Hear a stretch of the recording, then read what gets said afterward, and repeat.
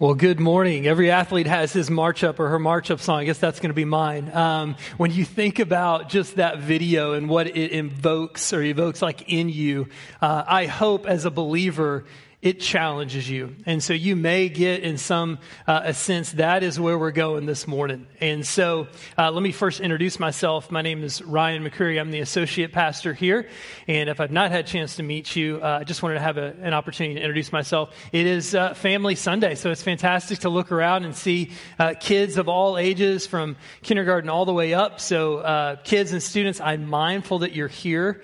And so I'll definitely look to connect you and try to keep the message a little bit shorter than usual, but like I say, when the Spirit leads, you just never know. Really, we're answering this question this morning: have you been sent? Have you been sent? It's a pretty broad question. You're like, well, have I been sent where?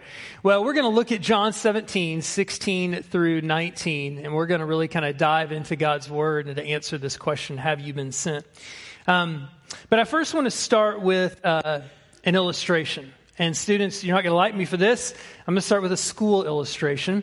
I know school, like your school is like 2 weeks away or it's X number of days away. You don't want to think about it, but we're going to talk about school for a little bit. We're going to talk about geometry. And I want y'all to know this. I say this all humility, like I am a good math student. I love math. And I know by saying that, I've just divided the congregation in half. Some of you tuned out. You don't like math. You don't even want to think about math. We're going there this morning. And the others are like, oh, good. I've been waiting for this. So we're going to look at geometry. And I want you to know, and I forget somewhere, I was always in math honor classes. But when I got into high school, it was either 9th or 10th grade. I forget which one it was. But I went to geometry honors. And so I walked in there, and I remember at the very beginning them sharing about geometry, and they gave us this list of things to memorize. Now, again, I like math. I like numbers. Why are we memorizing definitions? Theorems, postulates, properties. So I get my first test back, and I'm used to A's, high A's, and you guessed it, 68. Okay, so I don't make 68 when it comes to math. In fact, I was usually a straight A student. And so I'm like, okay, what is going on here? Then I get my second test back. No lie, 68. Okay, something's got to change. How do I get out of this class? That was the first question. Well, you have to take geometry. How do I get out of honors? And what I ultimately realized is I need to look at it from a different angle. I needed to understand not what I thought geometry was about, but ultimately what is geometry? All these shapes and angles and even the things I have to memorize. And once I kind of looked at it from a different angle, I started to make much better grades and kind of got back into making A's in geometry. But it really, and I say that because we're going to look this morning at John chapter 17 and the calling of the believer. And I want you to look at it and consider it. And I want you to be open to it from a different angle. Now, we're certainly going to preach God's word, and that's what we're talking about. But I do want to teach you a property of geometry. And now I think I've just missed another half. But we're going to go there for a minute. Take a look at the screen. We're going to look at the property, the transitive property of equality. So the transitive property of equality. So if A equals B, and if B equals C, then A equals C.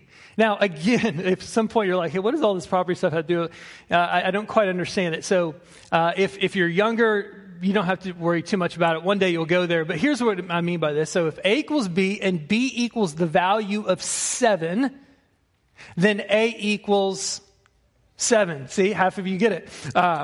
So if A equals B, B equals C, then A equals C. We're actually going to look at John 17. And we're going to answer the question, have you been sent? Looking at the transitive property of equality. And I know that sounds boring, but it's going to get a lot better, I promise. Okay, so before we do, one of the things I would like us to do is just really consider the mission that God has uniquely called us, but certainly according to His Word at Fellowship Bible Church. We have been called to glorify God. This is how we state our mission statement, by living out the life we have in Christ. It always starts with God's glory.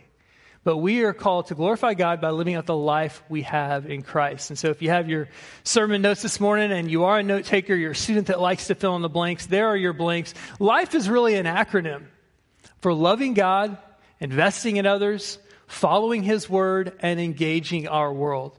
And I want y'all to know, I love God. I love to worship Him. I love to talk to Him. And I like to invest in others. I mean, I guess I'm called to be a pastor. You must love people, so I really love to serve and invest in other people. It's one of my passions, and I love His word. I really do. It's true. And so at Fellowship Bible Church, we love these. But here's my concern for the American church, is I don't know how good of a job we're doing with the E. You know, that E sometimes in my life looks really lowercase. Like I can love God, I can invest in people, I can follow His word, study it, learn it, try to apply it.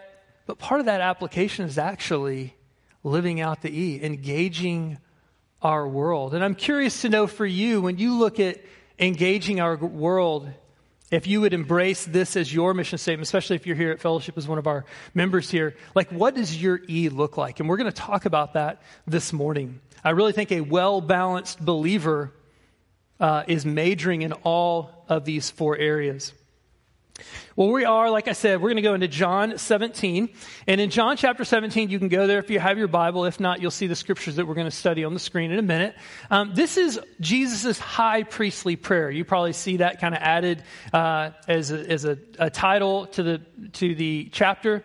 But it's Jesus' high priestly prayer. So he came out of spending time with his disciples in the upper room. We don't know specifically if he's still in the upper room when we turn into John 17. We don't know if he's on his way to Gethsemane, where he's praying to the Father that night as he's anticipating ultimately what God is calling him to do, to lay down his life, where literally he sweats drops of blood just with the stress. We don't know if it's like on the way or he's in the temple courts, but here's one thing we do know. It is one of the most remarkable prayers ever recorded.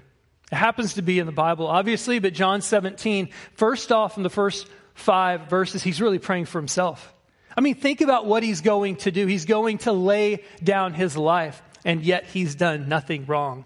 But he knows why he's been sent. And he's asking that God might glorify him and he might bring the Father glory. But not only for his sake, he is also praying for the disciples.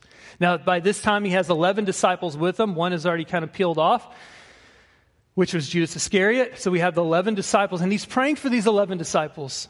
And he's praying for protection for them because he knows where he's sending them.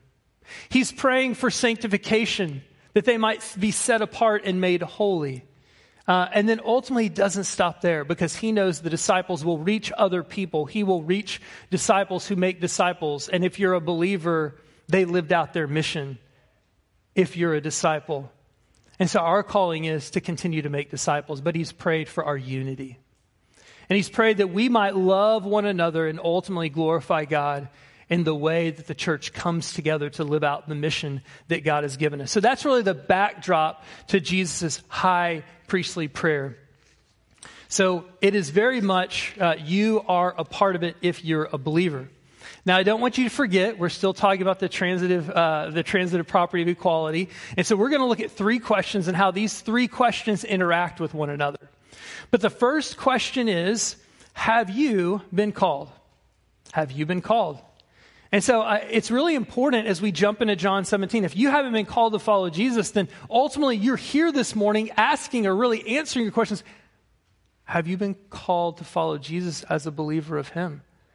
Really, points B and C make very little difference unless you respond to the call. And what we're going to do is we're going to look at the calling of Simon Peter.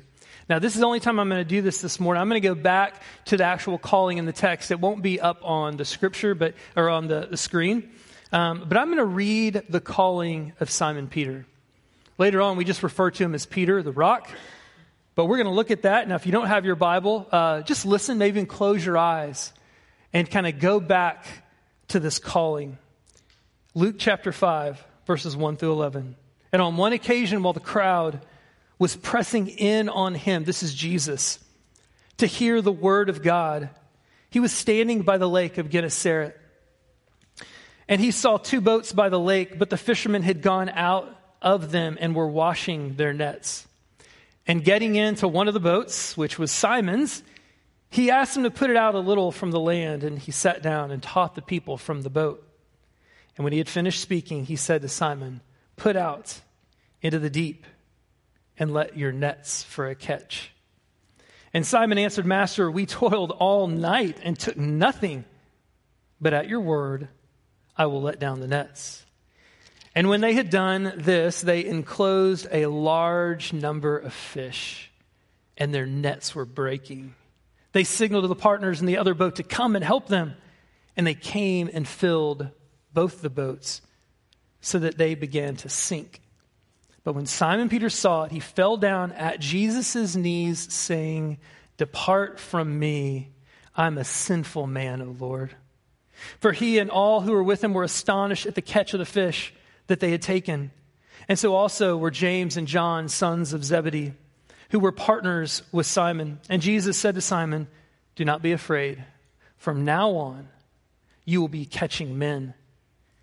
And when they had brought their boats to land, they left everything and followed him. You know, it's remarkable when we look at the calling of Simon Peter. I'm really brought to mind 3 things come to mind. First off, we look at his response to the catch. Okay, so I can take you back there. Jesus is preaching so much so that the crowd is pressing in on him. And he needs to go out. And what I love about Jesus, he looks at the boat and he's like, "Hey, here's an open boat." And so he jumps in the boat. He asks for permission very politely, and he sends him out. And so here's what we know about Simon. He's listening. Jesus is preaching the word of God. And so Simon's there listening, contemplating. And so when he comes back, Jesus individually pursues him and says, "Let's go out for a little fishing trip." And of course, Simon Peter's like, no, you don't understand. I fished all night and caught nothing. But he does respond, "Okay, we'll do it." So he goes out there, casts their net, drops the net, and as you heard, brought in an astounding catch, so much so that the nets were breaking. Peter then calls over to James and John, "Hey, help me out. The boat's sinking. This is incredible." Now, let me ask you this. How did, he respond? "Oh, thank you. Thank you for your generosity. Thank you for all that you provided." No, Peter responds this way. "Depart from me, for I am a sinful man, O Lord." You see, when you're in the presence of greatness, you realize, in this case, even after hearing the preaching of the word, that he's not as great as he thought he was. He ultimately needed a Savior. He was always overlooked as his disciples. That's why they became fishermen. Not to say that he initially wanted to be a disciple, but Jesus extends the invitation to follow him. But I'm still astounded by the fact, oh great, being a Christian means everything's going to be great. The nets are going to be full. No, his quick response is, "Oh, depart from me, for I am a sinner in the presence of greatness, ultimately a sinless man, one who's preaching the word of God." His second response that you see is he changes the trajectory in the course of his vocation altogether. And I'm not saying that your vocation should change, but ultimately God's calling on your life ought to always trump the vocation in which you have. Before you came to Christ, we were going our own direction. And then since coming to Christ, it changes the way we see how we live our life. And that's what today's message is about. And lastly, what we see is he left everything. And Matthew chapter 4 says, immediately followed Jesus. Hey, y'all, at 16, I didn't know who Jesus was. I'm sure the people had preached the gospel to me a number of times. But when I saw my sin for what it was, and I realized it's because of me that there was a separation with God, but yet he provided a way, I was ready to follow. Because that gift is far greater than anything this world can offer. And so that night, I trusted in Jesus Christ as my Lord and Savior. Has it been perfect? No, because I'm not perfect, only he is. But it's been great because God is so good. And I'm asking you, have you been called? Let me spend a moment to clarify the gospel as we share in the kids ministry. So you look up on the screen, we'll kind of follow through it here. The gospel, God's plan for us. Number one, God rules. This is God's creation. He's made all things.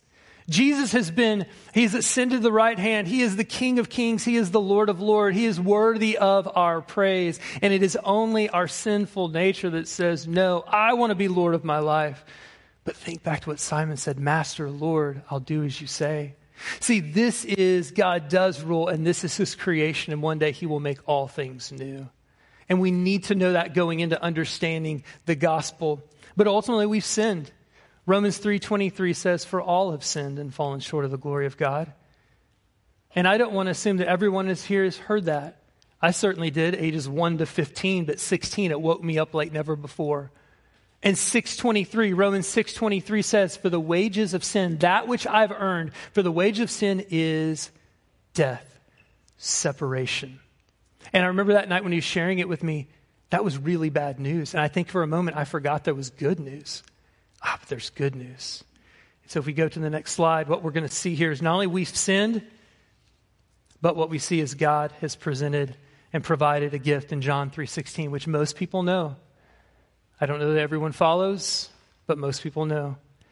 It says this, that for God so loved the world that he gave his only begotten Son, that whoever believe in him shall not perish, but have what? Everlasting life. What a gift that you've been granted. You've been offered. Not by works, it's by grace. It's a gift through faith. And then lastly, we see that this Jesus gift, this Jesus offers this. I love this passage that we talk about in the kids ministry. 2 Corinthians 5:23, for our sake, he made him, Jesus, to be sin who knew no sin, so that in him we might become the righteousness of God. Isn't that amazing? You've been given the opportunity to be the righteousness of God, and not by anything you ever have or could ever do, but because the sinless one died on your behalf. If you would just receive this gift, kids, students, adults. And then we respond. What is our response? No, thank you. Or ultimately, yes, I see my sin, therefore I need a Savior. And we see in Romans 10:9 and 10 that if we confess our mouth that Jesus is Lord and believe in our hearts that God raised him from the dead, you will be saved. See, that is the good news. That's why this church exists. And that's why this morning, while we're here to talk about what do we do with this good news, but we first had to start with this question, have you been called? Have you responded to the gospel that Jesus invited you to receive? And so the response is, I would say, if you are a believer, then commit to following Jesus daily. Commit to following Jesus daily. You see, this isn't a one-time event for Ryan at 16, and I just kind of, thank you, God, I know I'm going to heaven now, or I think I'm going to heaven, and I'll just do my own thing. No, Simon Peter left everything and followed Jesus. And we too, as his disciples, ought to do the same. Secondly, as we look at this isn't just a one-time. It's not just an annual event. It's not just Christmas or Easter. It's not just one time where the students go on a mission trip and our life has changed and we get all excited and we come back and we don't do anything with it. No, there's this opportunity to commit to following Jesus daily. And it's not one time a week. It's not just here on Sunday. Although I love Sundays and worshiping the Lord with you. There's something invigorating about it. But God is ultimately asking you, providing that opportunity, if you are a follower of me, would you commit to following Jesus daily? So like I said, the first question is, are you following? The second question is, are you being sanctified? Let's go back to God's word in John 17:17. And what we see here is, again, Jesus praying for disciples. He says, sanctify them in truth. My word is truth. 17:17. So as I look at this idea of sanctification, this is a big word. I totally get it. I remember when I first started going to church, like all the words ended in like T-I-O-N. Justification, sanctification. Like I had no idea what I was talking about. So we're going to talk about what sanctification looks like. What does it mean to be sanctified? It's very simple. That you, if you're following Jesus, have been set apart and are being made holy. And so Jesus is praying to the Father that you might take your disciples, set them apart from this world, and make them holy. Key word, apart from this world. If we go back to 16, what do we see? And they, disciples, are not of this world. Christians, we are not of this world, just as Jesus says, I am not of this world. We need to be set apart and made holy. And that's why that we see my question is, are you being sanctified? And the question is, by what method and does God do that? And I would say with his word. All 66 books. I know we're a Bible church, but I think every church ought to be certainly about absolute truth that is founded on that. And so when we look at Scripture, we see that it is inspired by God. It is absolutely true. It is free of error. It is authoritative over our life. And it is how God can clearly communicate with us through his word. But he's also, if you're a believer, he's given you his Spirit to be able to understand it, apply it. But here's the deal. It is not of this world. It is ultimately God's word. So let me ask you this. When you wake up in the morning and you think about the majority of your day, where do you get most of your information? And I'm just going to get real with you for a lot of times, especially when crazy stuff are going on in the world. I wake up, my feet hit the ground, or I pull out my phone and I start scrolling through the news. And then after we kind of get a feel on that, maybe in the stock market, then we go straight to what? For some of the social media. We get that little hit. Oh, that was nice. Kind of a like. I got a like here. I posted that. Was really good. All of a sudden, we are starting to be defined by the world. I'm not saying there's anything wrong with social media or the news, but ultimately it is not meant to define you. God's word is meant to refine you. Because when I allow my mind to go there, all of a sudden I'm feeling less connected and I can't see my life and my mission, how God has defined it, because I'm being overwhelmed with current events. The stock market's all over the place, right? Maybe kids, maybe like students, as you go back in, you're like, I don't know what to do with all these assignments.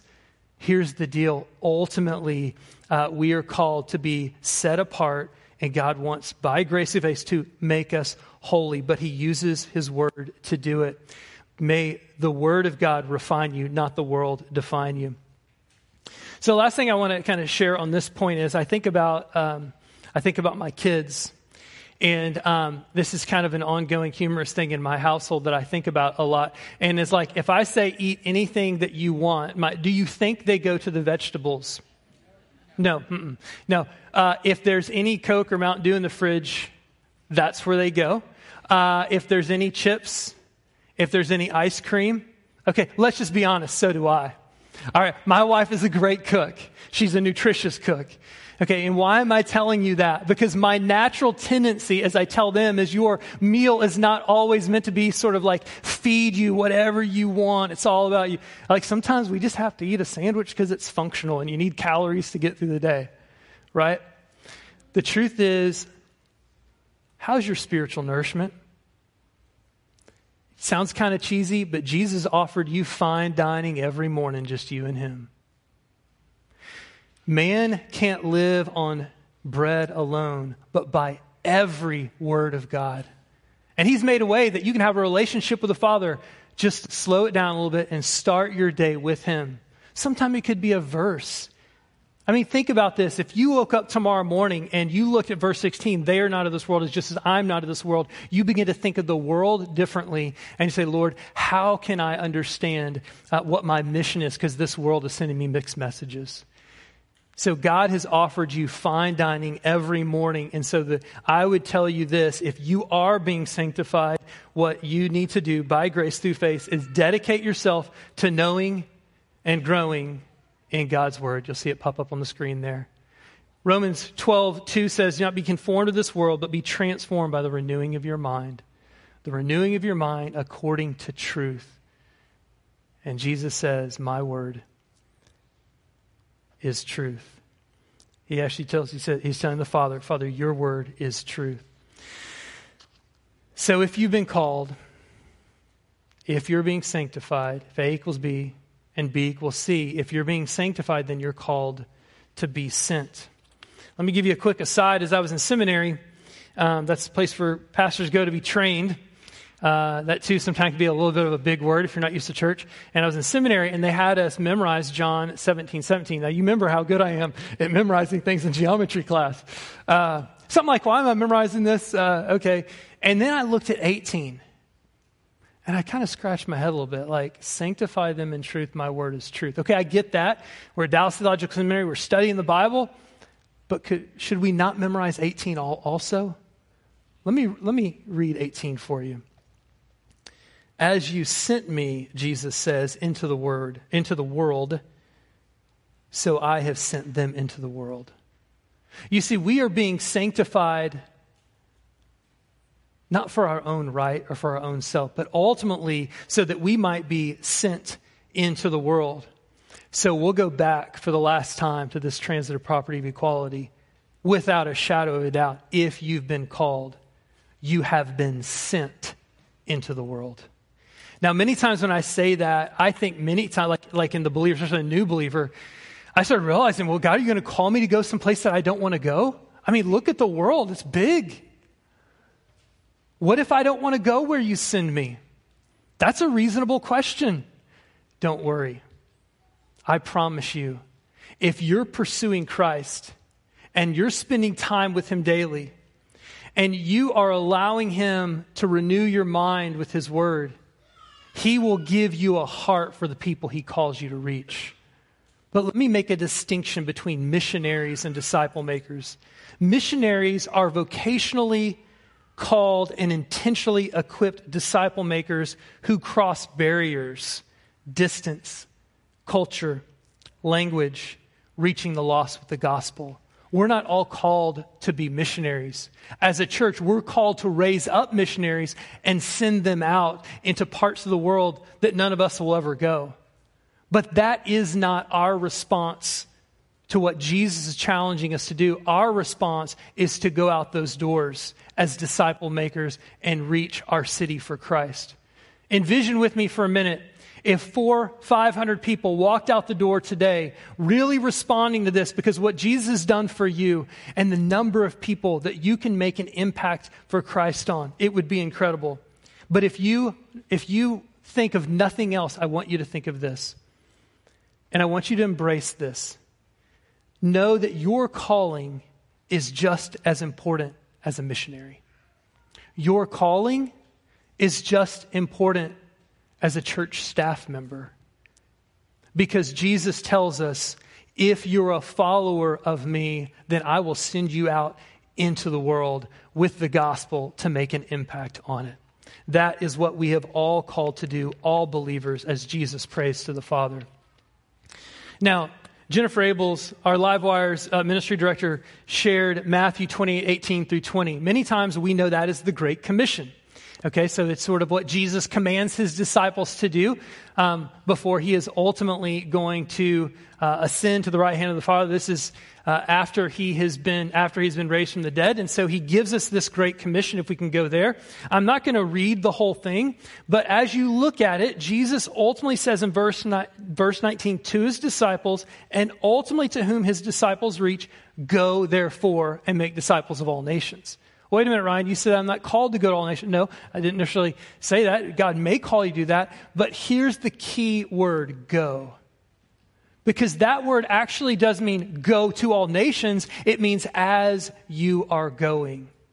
So if you are called to follow Jesus, let me encourage you this week, as you are going, you have an opportunity to respond to the mission that God has uniquely given each one of you. I don't know if we're ready to receive it, but wouldn't it be incredible if we really understood and embraced what God has called his disciples to do as you are going this week, maybe in a couple weeks into the classroom, as you are going this week onto the sports field, as you are going this week onto whatever court it is that you play sports, if you're in dance, as you go into the dance company, as you go into the doctor's office. If you're a doctor, your calling is not by chance.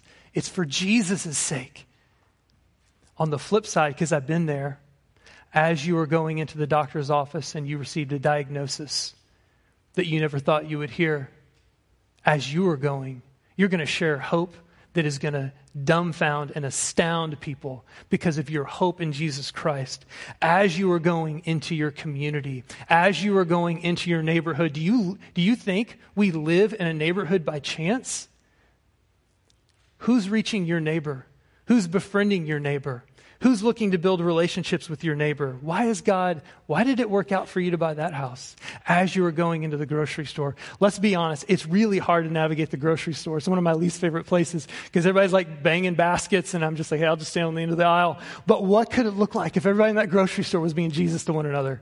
Right? But as you are going, as you drive, you see, this is not an easy calling to show the love of Christ to other people. As you go into your business, your place of work, as you go to your work. See, God is calling on a greater mission than you ever thought possible as you go. Would you show and share the love of Jesus Christ? Brian, what does that look like? What does that really look like? Well, I want to show you a picture of our student ministry mission trip. And this is just a little taste of what that looked like. In this picture, you're going to see 67 students, 67 participants, 55 students and 12 leaders. I promise you we didn't leave anybody behind. We actually left 2 at the beach the last day because their parents were in the area and picked them up. So we did come back with 2 less. But we always make sure we had the right head count. Because part of our mission was, whoever we take, we got to bring them back. But there's a picture of all of our students, right, going into 8th grade through who just graduated. It was remarkable. For one whole week, we were together. We had to put up with one another. We actually enjoyed it. It was a lot of fun. But our mission was clear, to show and to share the love of Jesus wherever he had us. So this next picture is a picture of our praying. Our daily mornings, we're going in our small groups to just do a devotional, read the word, ultimately look at, in that devotional, how is God raising us up for that day to serve people? It was so simple. Lord, wherever you have me, whether a planned ministry event or maybe if I just happen to be at a fast food place. We saw students engaging people in the community just at the fast food place. Why? Because they were prepared to serve or to pray. They were prayed up. They had set their minds on things above. In service, this is an idea of what we did. We painted walls. We painted houses. We were at this one food bank they were bringing in some food for people with food insecurities and kind of redistributing it out to places that would give it to them. We had a kids club, so we were engaging with kids from the community. But there was something right about waking up and wanting to serve and look for opportunities to share the love of Christ. Let's look at some of the people we had a chance to meet there. So you see some of the people whose home we had an opportunity, that they've given us the opportunity to bless, maybe by painting it or doing some other stuff. We had the kids club where you got to hang out with some of the kids and just get to know them. And Charlene, which is the bottom right hand with the pink shirt, she was one of my people I got to meet. You know, sometimes when you see people, you really don't know their story till you slow down and just meet them and talk with them and build relationships. And Charlene's husband had a stroke. And so that's why he was bedridden inside. And Youth Works, the organization we worked with, was coordinating these projects with people. And multiple people come every week with Youth Works to care and love on these people. And so we just got to meet with her and to talk with her and pray with her.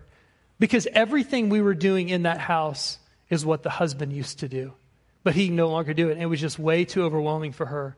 That is a way sometimes just to live on mission, showing the love of Jesus, having a servant-oriented mindset, looking for opportunities, not only to be the gospel, but to share the gospel. And I want to give you a quote from one of our junior hires when we were all said and done. Now keep in mind, I realized, because I have one of these, junior high boys are junior high boys, right? And so note to self, when you're on a van with a junior high boy, don't sit in front of them because they'll kick your seat, right? So we heard that a couple times. But the cool thing is we saw students, when on mission, when on their projects, just start to not just tolerate, encourage, love, and enjoy being around one another for who they were. And so sometimes when we get back, I was like, I wonder what really went through the mind and the heart of some of our junior high boys. So not my son, but one of the junior high boys, I had a chance to ask him. I just said, I'll keep his name anonymous. I just said, hey, tell me what God taught you on the trip. I'm just curious. And I was ready for anything. Truly. Here's what he said. I saw how the smallest things, like painting a wall or trimming a tree, made some of the biggest impact for the people we served this week. I was like, wow. And he went on, if our small actions made that big of a difference, how much bigger of a difference can the gospel make in a person's life? He got it. See, we need to build relationships, little things. The little things make the biggest difference. Looking for opportunities to share. And for those people who we have the opportunity to share and receive the gospel, it changes their life for an eternity. So I specifically want to kind of go through three points for you to think about this week, how you can reach out. Because I came back and I'm still thinking this to myself, why was it so right in Bayou La Battery for 1 week? And I've come back and I'm kind of depressed because I loved hanging out with those kids and those students. And I love hanging out with my family but there was something so intentional about that week that I come back and the busyness of life. Like, could life ever really look like that? And I think the answer is yes. Yes, for all of us. Let's take a look. Number one, if we would all start our day praying, if we would prepare our minds with God's word and our hearts ready to receive the mission he has for us. Many times we go into that day thinking, God bless my day with the mission I have. What if we've opened up our life so open-ended? God, would you bless it and lead me where you have me? And most of the time, your schedule's set. But what would it look like, a God who's created the opportunity for you just to be in relationship with him, that you would hold your day that loosely? And would you prepare my mind and my heart to follow you today? Secondly, serve. Lord, would you show me how I can serve others? In the smallest things of life, they make some of the biggest impacts. Hold the door a little bit longer. Walk a little bit slower. Smile at that person. Look at your schedule and all the people who God has intentionally placed before you today, tomorrow, this week, are opportunities for you to be sent into the world. And ultimately, don't back down from sharing. If you're a follower of Jesus, you have a story in how he's changed his life, how he's changed your life. Don't ever back down from that because it changed my life, the gospel. Ultimately, that story leads to the gospel. A friend of mine inviting me to church, and I go and I heard the gospel for the first time. Share your testimony. Understand the gospel. Don't be ashamed of it. It has the power to transform lives for an eternity. And I was thinking about this in Matthew 28:20. Jesus says, "And lo, behold, I am with you always to the very end of the age." Why would you not share about the one who called you, redeemed you, loves you, and who is with you? Think about who is with you in that moment, wherever you are. If you're a professor on campus at Baylor, look at that opportunity. If you're a teacher in a classroom in any of our schools here in the area, if you're just walking through, think about how God is using you to share. He is with you. Let's share about the one who has died for us so that we might have eternal life. And so that's how you can live out the gospel. And let me share quickly how we as a church can live out the gospel together here in Waco. So discipleship we define as the intentional and relational process of maturing Christ-centered believers and mobilizing them for ministry. You know, part of my job here, along with our staff, is to create opportunities for you to be mobilized. And so as we go into the fall, here are going to be 4 options we're going to put before you all fall to think about. August 28th of this month, we're going to share more about them, but I just wanted to put them in front of you today, kind of like seed. We'll see if God's going to grow it for you. The first one is STARS Book Clubs. This is a partnership with Antioch Church, who is partnering with churches and sending them all over into Waco ISD. And I've had an opportunity multiple times. George jumped on this last year. We have a dozen people in J.H. Hines.